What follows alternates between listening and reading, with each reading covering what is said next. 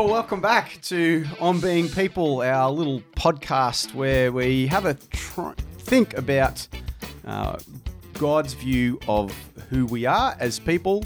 We're coming to you from St. Paul's, Castle Hill in Sydney, Australia, and joining me here is Paul Lucas. G'day, Paul. G'day, Keith. Good to be with you again. Good to be with you. And Hugh, our wonderful producer. How are you? I'm good. Fantastic. And well done. You made it through to episode 6, which is actually the last episode of season 1. And we're saying that because there's probably going to be a season 2, right? The people want it. The people have spoken. And who are we to deny the people? Exactly. I mean, really. So that's all exciting. We've been enjoying this journey. We hope this has been helpful for you too. I mean, our goal has been to introduce some ideas to you while we enjoy having a chat about them, expose you to some other thinkers who've talked about theological anthropology, God's view of people, and have a bit of fun doing it. Yep. That's what we've been trying to do. That is exactly right. So, and trying is the right important, word, isn't it? Trying. You get certificates for trying these days, so we're hoping ours are in the mail. Looking forward to a trophy, Hugh. That's right. Working on it. Can you organise that? That'd be great. So to finish up, we're going to look at a pretty big, pretty fundamental topic for this whole theological anthropology sort of framework, and that is the resurrection. Very fundamental. Now, really, we probably should have started with this. Well, we could have started with this, but we're going to finish with it.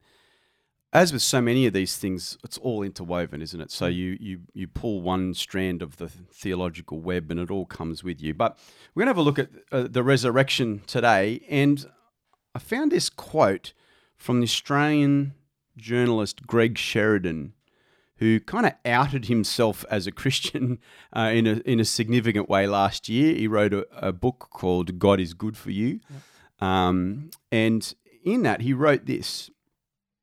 He said, on the first Easter Sunday, only the women attended the tomb. As so often, the men were too scared. The first Christians were terrified and near despair. The radical rabbi they followed, that's Jesus, had been mocked, humiliated, and crucified. But the women found to their initial horror an empty tomb. Later, they met Jesus himself risen from the dead. This is the story the Christian Gospels tell. The resurrection nearly 2,000 years ago, whether you believe it or not, is the pivotal event in human history. It has shaped the lives and beliefs, the deepest intuitions and culture and politics of, cumulatively, billions of people. Now, that's a big deal. That is a big deal. It has affected billions of people, but I hadn't really thought about it because we're not just talking punctilia here, are we? We're talking through time. Exactly. Wow, yeah. That's a big statement. Which means it's got to have some sort of impact on how we think of people and who people are and what people are. It does. Yeah. And even what people mean to God as as part of his creation. And in some ways, that's probably a good reason to finish with resurrection, because we've talked about all the different, or some of the different aspects of what it is to be human. But the resurrection sort of says it's being human is so important to God that he would go so far as to hit history with this thing that he did through his son. Yes. To show the importance of what it is to be human. Yes. Yeah. So when God acts decisively in history for the good of people, it's to affirm people. Like there is affirm the embodiedness of people, affirm the creation that he made by raising Jesus bodily from the dead. Yeah. So he didn't sort of write off the project of making people. He redeemed it. He did redeem it. And it shows that he was never, ever defeated by Satan either.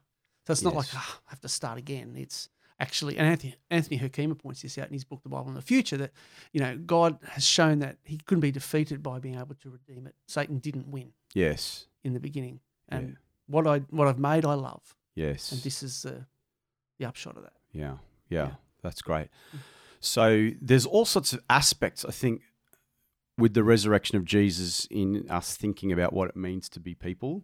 So why don't we try and tease some of those out now? One of the things I thought was that it's fundamental to our salvation as people in a relationship with God. That is, Jesus takes on flesh. He becomes a true human being. He lives a life that we all should have lived. He lives a life in perfect obedience to his Father. He always trusts his Father. He always does what his Father wants. He lives in that relationship of love. He dies sacrificially for us, and then he's raised bodily from the tomb. And Romans 4 says he died. Now, let me just flick that While up you here. scroll the page. This is the authentic page-turning sound effects, Hugh, so you don't have to look that one up and insert it later. He was delivered over to death for our sins and was raised to life for our justification. So there's in the resurrection, there's the God the Father's declaration that Jesus' death truly did pay for sin. It truly was representative. It truly was vicarious for us. And so when he raises to the dead, raises to life from the dead, the vindication of God that was on Jesus is therefore placed on those who trust in Jesus. Yeah. I'm glad you went to the vindication word. I think it's kind of says it all about this resurrection, that God has achieved what he was going to do in Jesus. It's interesting when we talk about Jesus obeyed his Father, and he did do that during his life. But Philippians 2 also talks about the fact that he became obedient to death. Yeah. What do you make of that? Because death is obviously a attribute of being human, of our bodies decay and they die, that kind of stuff. What do you make of that idea of being obedient to death? Yes. Well, obedient to the point of death, and then because it says even death on a cross, it does, which is that the trajectory of that passage is about the humiliation of Christ, like he's coming low, and then he says even lower to the point of death on a cross for our sake. Yeah.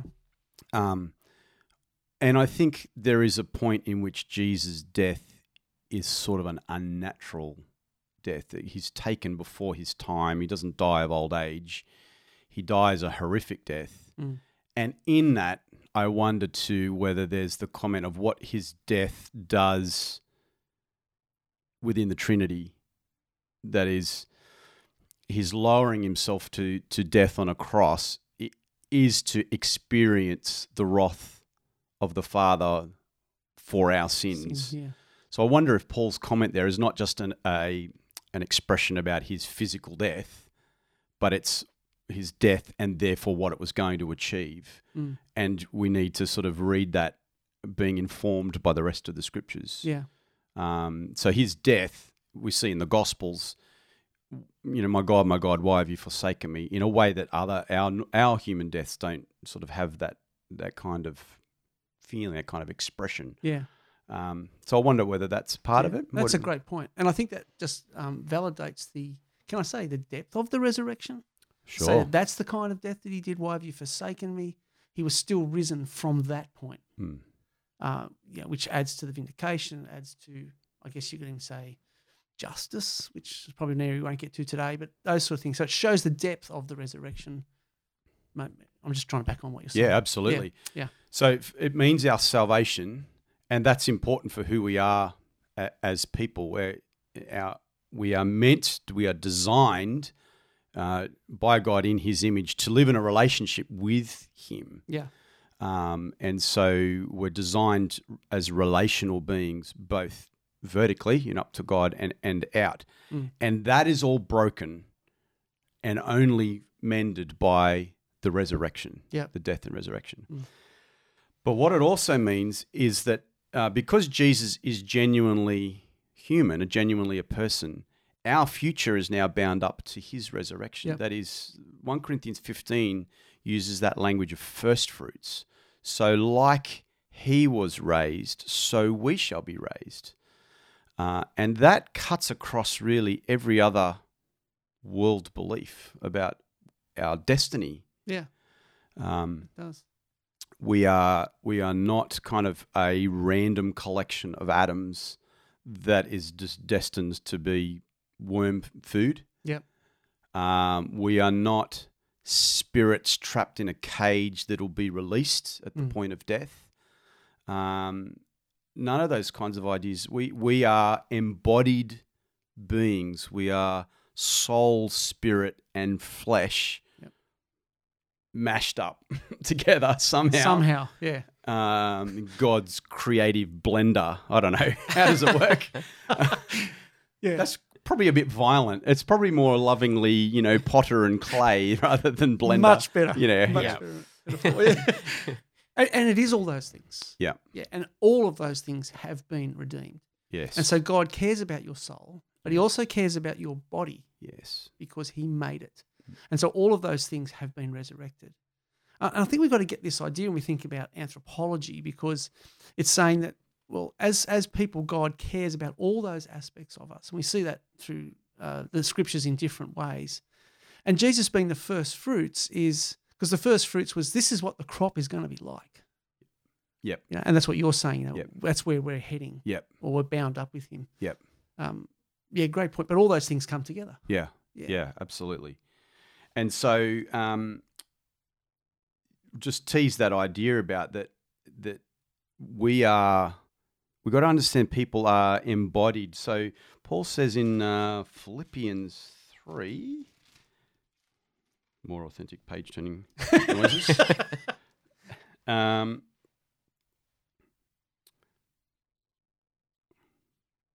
Our citizenship is in heaven. We eagerly await a Saviour from there, the Lord Jesus Christ, talking about the second coming, who by the power that enables him to bring everything under his control will transform our lowly bodies so that they will be like his glorious body. So, and 1 Corinthians 15 talks a little bit about this sort of the transformation of our bodies as well. There is a continuity in our current body with the body that we will have, like there is with Jesus' resurrected body. So Jesus is recognizably Jesus in his resurrected state, even though he's also different. Yeah. And so there's a sense in which, like if you saw a photo of any of us as a baby and a photo of us now, you kind of go, are they really the same person? Even though they are, there's a continuity and a discontinuity. Yeah. It's kind of like that. Or better, maybe like we're in the car park here at St. Paul's, we've got these wonderful liquid amber trees that have these seed pods that grow on them, and they turn brown, they fall in the ground. And once they fall in the ground, they die, but then they give birth to another tree. So the seed pod is kind of this ugly kind of thing that transforms into this magnificent tree. And it's a bit like that with our bodies. Particularly, I'll reference myself here, and I know that you two find specimens sitting opposite. Sure. But that's kind of that transformation of something into something beautiful. There's continuity and a discontinuity. Yeah, there is. In that. Will we recognize each other in the resurrection? Am I going to know who Hugh is? I think we will. Okay. I think we will. I think Jesus' resurrected state allows us to say that. Yeah. That he was recognizably Jesus even though he was transformed. Yeah. And so I suspect we will, because it's us who go through to the resurrection. It's not, our carcass is somehow transformed and insert another brain here like some sort of drone or whatever. Yeah. It's us. It's us who will be transformed. So there will be a continuity, even though there's a discontinuity. Yeah. It's interesting that when Jesus was resurrected, though, there were times when he chose for people's eyes to be opened. So on the Emmaus, even the woman in the garden didn't first recognize who it was. But she saw someone there. Yes. So there was something physical in front of her, but I'm not sure what even to do with that. What was it that Jesus, how did they suddenly recognize him? I guess that's the Spirit. Yeah, well, the thing is, we don't know, but also he's the first fruits. He's the first one, and these are unglorified eyes looking upon a glorified body.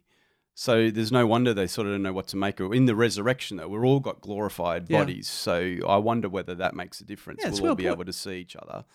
And actually, I love those details in the Gospels that are kind of awkward, because if you're making it up, you'd make it all just read a lot easier. It's awkward for the Christians later to explain, why didn't they recognize Jesus if that really was him? Why didn't they just...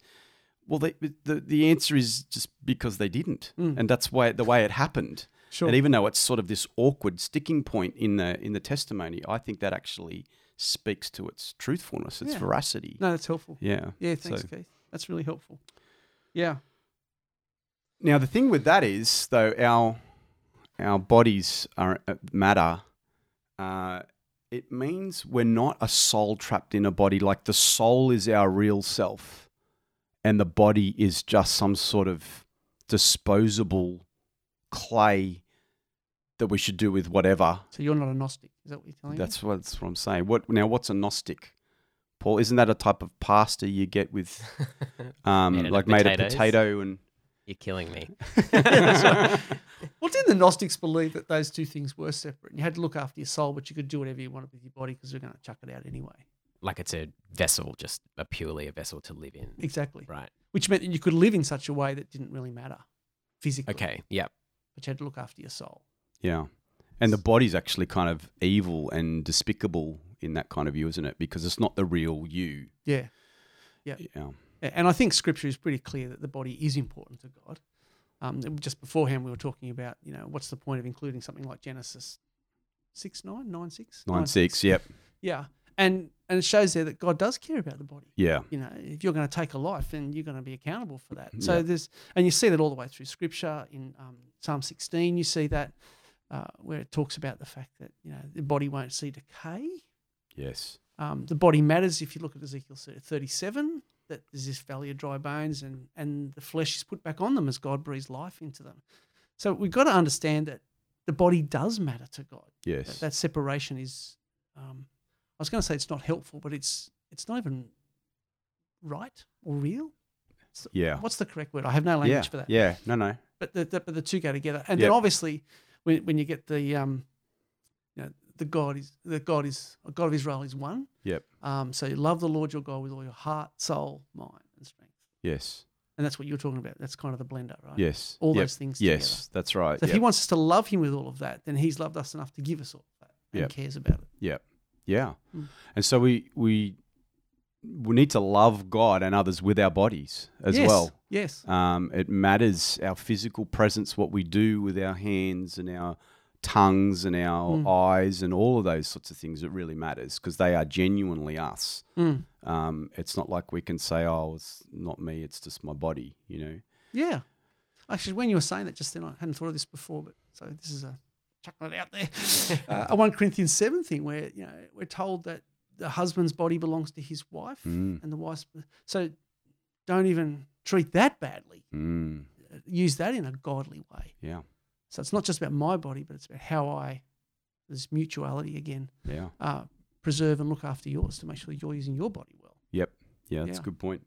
Yeah. Can you maybe unpack that a little bit more? Like explain that to me in the sense of what does it mean to look after your body and, in terms of treating your body well? Like you talked about your hands and your tongue and all those kinds of things. Like what in a practical sense does that, does the resurrection mean for how we are instructed to live? Yeah, well, if our bodies are genuinely us, so we're talking about on being people. People are embodied beings. We're made in the image of God, but we're made in a body. So I think our bodies will be transformed at the resurrection, so that they're not the final version of us, but they are a true version of us, if I can put it that way. Yep. While we wait for our resurrection body, I think the concept of stewardship is really important. That is, we need to look after the vessel that we've been given. We're not to idolize it as though it's all of who we are, but we are to look after it. So it matters, if you're unhealthy, you should try to be healthy. You should eat well and you should go to the doctor and look after yourself like that. You don't say, well, I don't care about those things. No, I think we're called to steward our bodies well because that is us, and all of us is the image of God. Yeah. But not idolize it. You can see, examples of that all over media and all that sort of stuff that people become obsessed with what their body looks like, as though that the look of their body is who they are. Well, we're more than that, as Paul was saying. We're spirit, soul, all that sort of stuff. But I think too, the actions where we are in space with our body matters. Our proximity to others in our body matters. We talked about God's people gather in church. Like our physical presence with other people matters. Yeah. So where we place our body in time and space really matters. Where we choose to locate ourselves next to others matters as well.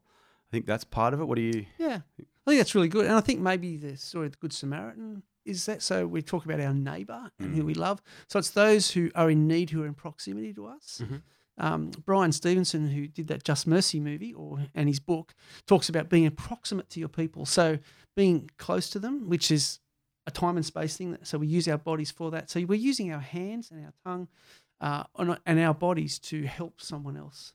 So it's a part of loving your neighbour. So we talked about love the Lord your God with all your heart, soul, mind, and strength. The second is like it says Jesus, love your neighbour as yourself. And so your body is a part of how we look after our neighbour, the things that we say. James is pretty big on that in James chapter 3, how we use our tongue. So all of those things, they're all physical things, but they can have an impact on others, maybe physically and even spiritually. So it's thinking before we speak. If you want to get really practical, think before you speak. Am I using my hands to build others up? Am I an encouragement to others? Like even the fact that we can turn up somewhere, as Keith was saying, physically being there, others think, okay, they're there, so this is important to them. I was talking about that the week we were talking about Save People Serve, and I was thinking about Susie that comes. She's got Down syndrome, and she comes to our 10 o'clock. And she's cheeky. I just love her, but she's physically there. She's physically present. Yeah, and that's encouraging to us. Yep. She's a delight. So is a mum and a dad. So I think maybe there are ways that we can, because the resurrection says, all these things are important to God. So are you, and so are you physically. That's where we're heading. Does that help? Yeah, no, it kind of feels like that's not often talked about in that context. It's like, it's important because it's, written in certain ways in the scripture to, instructed to do these kinds of things. But there's a little bit, sometimes a disconnect between the fact that we're instructed to do all of things because of the resurrection and because of the way that God treats the body and treats the person. Yeah. That it's like that they're all intertwined and they are not necessarily distinct. It's just that they are connected together, and it really links back to the value that God has placed in humans and the human body through the resurrection. I think I've never really kind of heard it necessarily together put in that context before. Yeah, sure. And there's even a sense the resurrection's happened spiritually already, as well as Keith was kind of pointing out from Philippians. So we already have that part resurrected. So we are citizens of heaven now. So how I use my body is going to be different, even though it's still decaying, as Paul would put it. Yeah, and to pick up on that decaying point, I think that's another important part of the resurrection of Jesus and thinking about us as embodied beings. We are seated in the heavenly realms right now with Christ. That's sort of our future is guaranteed. Our embodied future with Christ is guaranteed. And that's helpful to have that hope, because our bodies now, before the new creation, will decay. And they will decay at different rates. Some people are born with disabilities. Some people will inherit a disability. At some point, they will all become disabled of what we were able to do in the past, whether it's dementia or your knees give out, your hips give out, I won't be able to chew my food like I did because my teeth are falling out. Whatever it is, we'll all become disabled in that sense of what we used to be able to do. But all of us will be fully enabled to be who we're meant to be in bodies that work perfectly for all eternity, which is a great hope. It is. And it means, I think there is a hope there for people, because I've watched it happen in church so many times. A big announcement from the doctor that changes the way you have to live can really rock people. and that's fair enough because of the change in that. But sometimes there's a sense at which I'm now sort of diminished as a person because I can't do what I used to be able to do with my body. There is a sense in which in this experience that's true, but the resurrection of the body allows us to put that in a context of saying, but I knew this was going to happen and it's not my future. Do you know what I mean? So there is a hope in that. And the other part of the resurrection is what seemed to be the end of the body for people, which is death, is not the end, because we talked about this before, but death's been defeated. So death's a comma now, not a full stop. On the other side of the comma is the resurrection body that lasts forever. Our lowly bodies will be transformed, says 1 Corinthians 15. So I take that to mean we're fitted out for eternity in God's presence. We're given that body, whatever that means. That's the body we get, and that's going to be great. Yeah. So God takes all that brokenness in the resurrection. Yeah. And restores all of it. Yeah. Well put, mate. Yeah. No, thanks. Good. Mm.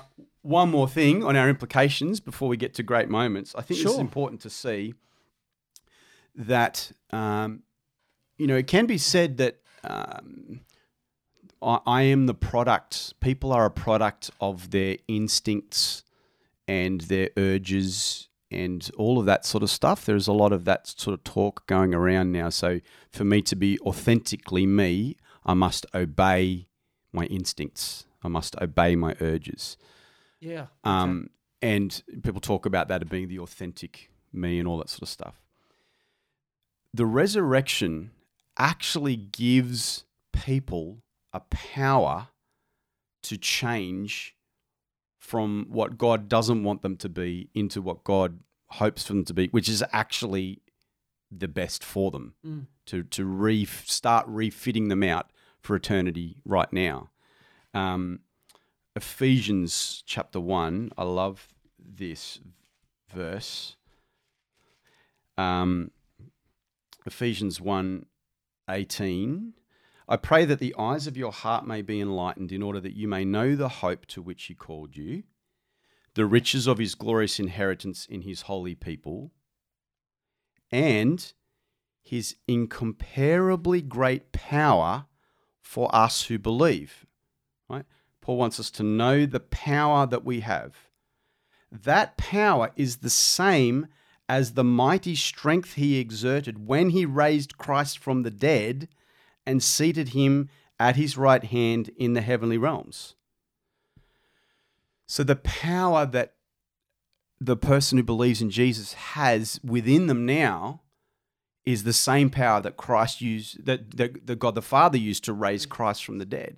That power is inside you. That power is the power that God gives us to put off the old self that was disobedient and not glorifying God and not living like we were designed to live, and put on the new self, the resurrected self, which means to be able to combat those kind of urges and instincts which aren't glorifying to God, and put on new urges and new instincts and new emotions and that sort of stuff. It's an incredible kind of implication of the resurrection for what it means for us to be people now. What are you doing? I'm just loving it, man. It's just so great. Yeah. And when you were talking just then, he uses the example of the resurrection power. Yep. Because if you go back to Acts and look at Paul's visit to Ephesus, people were being healed left, right, and center. Yep. Even in his shadow or touching his cloak. Yep. He doesn't talk about that. Yep. It's the resurrection power. Yep. Because that's the full healing, right? That's the full who you really are. Yeah. The full measure of who you are. Yeah. Sorry, I was just sitting and enjoying what you were saying. That's. So sorry, I can't take a photo of the look on my face. But it's really helpful, mate. Yeah, good. Thank you. No, that resurrection power is the center of all of that sort of stuff. And it fascinates me that Paul doesn't go back and say, remember when I was with you and all those people got healed? No, it's the resurrection power to that particular church. Yeah, that's the big deal, isn't it? Yeah, it is. Tim Keller has a great little piece on that power to change. He says, the difference between knowing Christ and knowing the power of his resurrection is the difference between knowing a person and resembling a person. It's not about relationship, but about supernatural character growth. Now, what does that mean? When Paul says, I want to know Jesus, it means I want to be with him. But when he says, I want to know the power of his resurrection, it means I want to be just like him. Look at the deadness in your life. Look at the anger. How is that going to be turned into forgiveness? Look at the insecurity. How is that going to be turned into confidence? Look at the self-centeredness. How is that going to be turned into compassion and generosity? How? The answer is that the dead stuff gets taken over by the Spirit of God. The minute you decide to receive Jesus as Savior and Lord, the power of the Holy Spirit comes into your life. It's the power of the resurrection, the same thing that raised Jesus from the dead. That's pretty cool. That is very cool. Yeah. And he summed up what you just quoted from Paul beautifully there. Yeah. He has such a way, doesn't he? He does. He's a gift to us. Well, it might be time for our great moments. Great moments. In theological anthropology. Well, that was kind of a great moment that you just read. It was. But it really was just a curtain raiser for your great moments. So Thanks, mate. Again, it was it's such a big topic, but I wanted to try and keep our resurrection around the discussion on anthropology, what it is to be human, the importance of the body, and the fact that that's important to God. So I picked out this quote. I'm not going to tell you who it's by. I'm going to ask you to guess who it's from. Right. Okay. You're in this, Hugh, too, Hugh. Okay. So anyway, here's my great moment in theological anthropology for this week. The truth about the resurrection had a key meaning for the formation of theological anthropology as a whole, which could simply be considered anthropology of the resurrection. In fact, the resurrection attests, at least indirectly, that in the whole of the human composite, the body is not, contrary to Plato, only temporarily linked with the soul, but together with the soul, it constitutes the unity and integrity of the human being. Beautifully put. The truth about the resurrection clearly affirms that man's eschatological, so that's our future, perfection and happiness, cannot be understood as a state of the soul alone, separated from the body, but must be understood as the definitively and perfectly integrated state of man or humans, brought about by such a union of the soul with the body, that it definitely qualifies and assures this perfect integrity.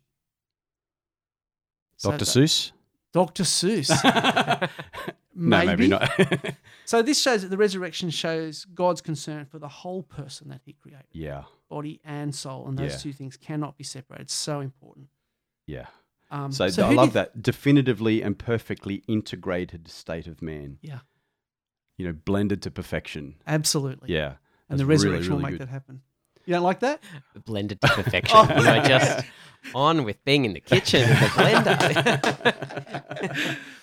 So the question is, who wrote it? Great quote. Well, it sounds like some sort of mega brain about the resurrection. Yeah. It may not be who you think, though. Okay. You want to have a guess, Hugh? I've got no idea. Gerald Bray.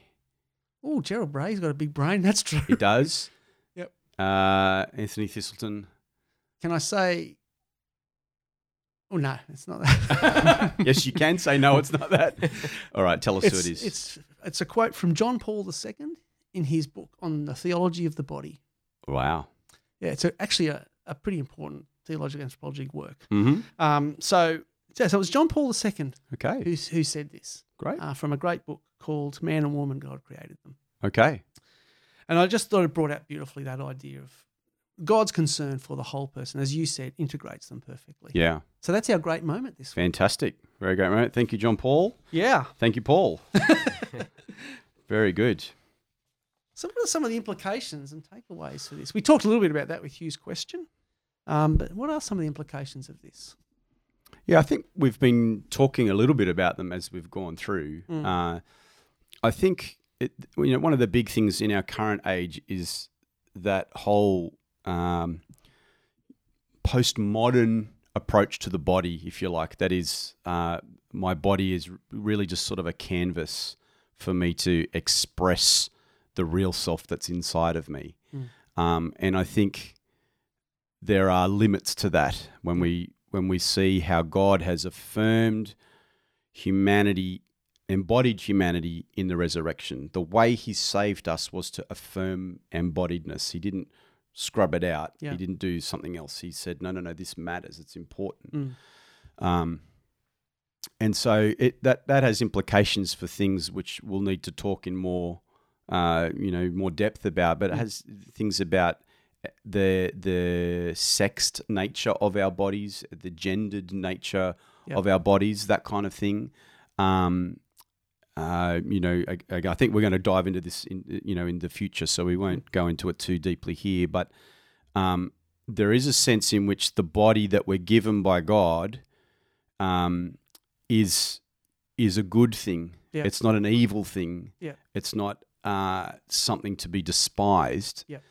And the disconnect, if there is a disconnect between our mind and our body in how we view that, the problem may not be with the body. The problem may be with our view of the body. Yeah. And I think there's the sort of the postmodern influence that's come through into that. Postmodern just says, don't accept everyone else's meta narrative. You make your own story. Yeah. And I think the resurrection speaks into that. And what it says is not just don't do that. It says that is what God gave you is good, and God's resurrection of Jesus means he can be trusted about all of this, because Christ's body was broken for us, to redeem us. So you don't have God imposing a power upon us just to squash us down and stop us being the best thing that we could be. Yeah. You have God saying, I love you, I designed you the way that you are. There's goodness about that. Even though there's a brokenness to our creation, it's not all lost, it's not all broken. Yeah. And that connection between mind, body, soul was never meant to be sort of separated. Yeah. Yeah. I think that's one of the takeaways. I think so. Yeah, that's good. Maybe another angle is also the fact that the resurrection doesn't mean we lose that idea of the image of God either. So the fact that we're resurrected, resurrected bodily and that sort of stuff, also says to us, you're not God. Yes. So you're still made by God, and it's the restored image of God. So don't think of yourself more highly than you ought, perhaps, is a takeaway, even though the resurrection is amazing things like you were talking about, the change of people who may have a disability now and that sort of stuff. Yes. But we are still made in the image of God. We're not God, but we're made like Christ. So I think that there's a humbling aspect to it as well. We're still confined by time and space. Yes. Even though God is restoring his image in us. Yep. Yeah, I think that's true. And I think maybe another aspect is, we shouldn't let our identities be shaped by our bodies. In that, I am not worth more if I am a Hulk who works out, and can squash watermelons with my bare hands or something, and I'm not worth less if I'm in a wheelchair and I can't lift anything. That's right. And can only move around through controlling a remote in my mouth. Yep. Those things, though they may shape our experience of this life, they don't define who we are. Nicely We're back to image of God kind of stuff here. Yep. And the bodies we have are, in their current form, are temporary. Yep. Everyone's body will be transformed. Yeah. And Paul talks about the idea that spiritually we're growing, but our body is still decaying at the moment. But the resurrection means that actually those two things will come back into alignment. Yeah.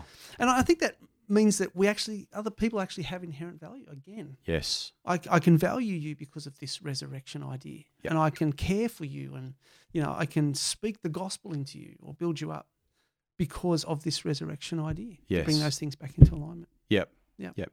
And look, we can affirm the decay thing of our bodies. My last two visits to the dentist, man, there's decay. Don't worry about that. But it'll all be transformed. Praise God.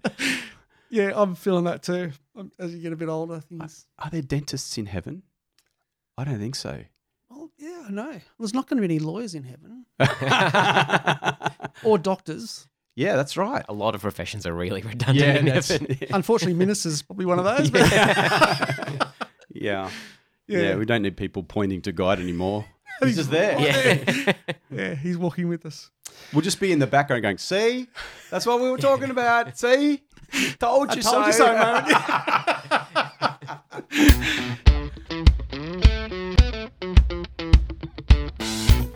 Well, shall we move on to that fun part of our discussion where we look at some poetry?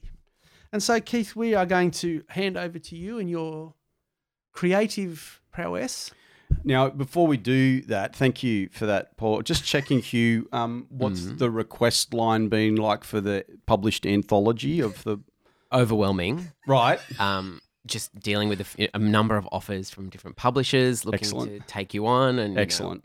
Their people will get back to your people. Okay, and we'll go from all there. I suspected Very it might lucrative, be something yeah. like that. Yeah. Very good. Well, I know I'm supposed to find poems to kind of sum up our topic and Yes. express that. Again, thought I might just give it a shot on my own before that. This poem is a poem about the resurrection, sort of not long after. You see if you can hear the voice, work it out. The poem's called Hang On a Minute. And it goes Dot, like dot, this. dot. Yeah. The tension is this. Well, that's that. It's over. Troublesome meddler, forgiveness peddler, said his plan was his pain and he would rise again. Now, done and dusted. Dust to dusted. High hopes busted. Foolishly trusted, but spear thrusted means outlook adjusted. Buried last Friday, so now there's no way for his promises to... Hang on a minute. There it is. Oh, it's good. Oh. I like the tone shift at the end. It's the real, like, hitting your heart in there. Okay. You know? The change, the misdirection, I think Yeah, is there great. you go. There it The is. literary technique. And the rhyming in that one. Yes. Did you pick up the multiple I did. ustards? Multiple ustards. Yeah. There's a I was hanging on every ustard. there's a website that tells you words that rhyme. I may or may not have visited it. Me and Les Murray do that, I think. Yeah. All right. Now, look, I did find some actual genuine people who can write poetry. I'm gonna cheat and smuggle in two, if that's okay. First one's quite short. It's called "I Am the Resurrection" by Malcolm Guite. I think it's how you pronounce it. And I think you got to understand the verse. I have to read the verse. He says the verse first before. He says from John 11:25, "I am the resurrection and the life. He that believeth in me, though he were dead, yet he shall live." How can you be the final resurrection? That resurrection hasn't happened yet. Our broken world is still bent on destruction. No sun can rise before that sun has set. Our faith looks back to Father Abraham and forward to the one who is to come. How can you speak as though he knew your name? How can you say, before he was, I am?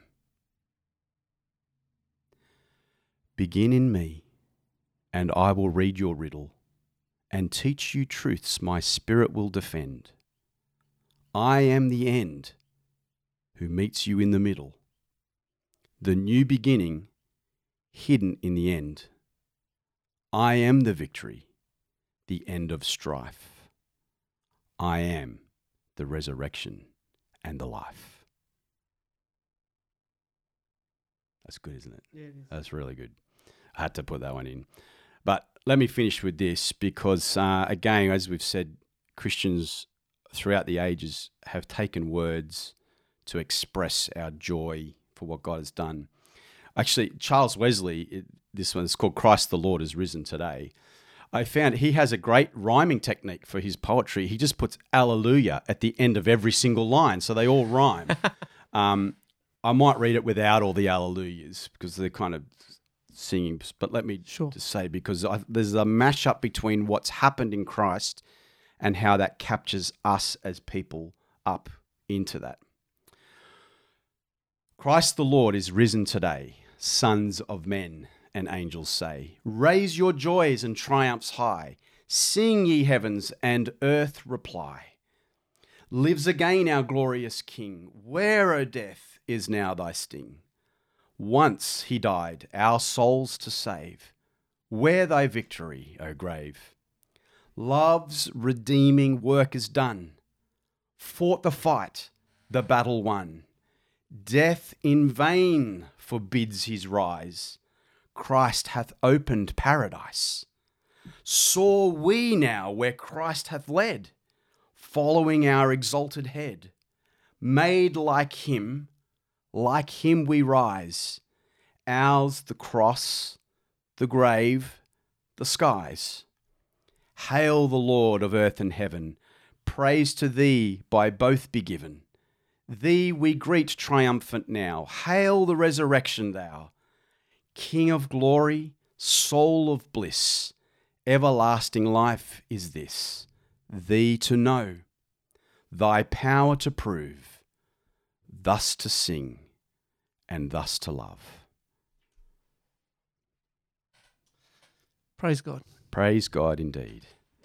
Beautiful use of the hands there too, mate. Your Thanks, mate. Body and everything was worshipping. It comes across well on the podcast. Definitely. Take our word for it. It was spectacular. It was great. Well, that brings us to the end of our episode and our season. On behalf of Keith and Hugh and myself, we want to thank you for listening in. We do hope that some of the conversation that we've been able to have helps you to think about things, even if your brains don't work the same as ours. But we just wanted to raise some of these issues, show how the gospel speaks into them, and the things that God really does care about his people and his creation. So thank you so much for joining us. And again, in the show notes and things like that, you can find the references that we spoke about. I'll have to get that to Hugh because today was a Guess Who, but we'll add that in later on. And also, as we think about Season 2, if you want to send through suggestions of topics or ideas that you might have that you want us to talk about next year, we would love to hear from you on that. We're already working on some ideas, but we look forward to hearing what you might want to talk about. So again, thank you for joining us. We really appreciate you taking time to listen in, and we've enjoyed sharing. Yeah, it's been lots of fun. Thanks, Paul. Thanks, Hugh. Thanks, no worries. I've learned a bunch of stuff as we've gone along. Same It's been here. lots of fun. Yep. Yeah. So thank you.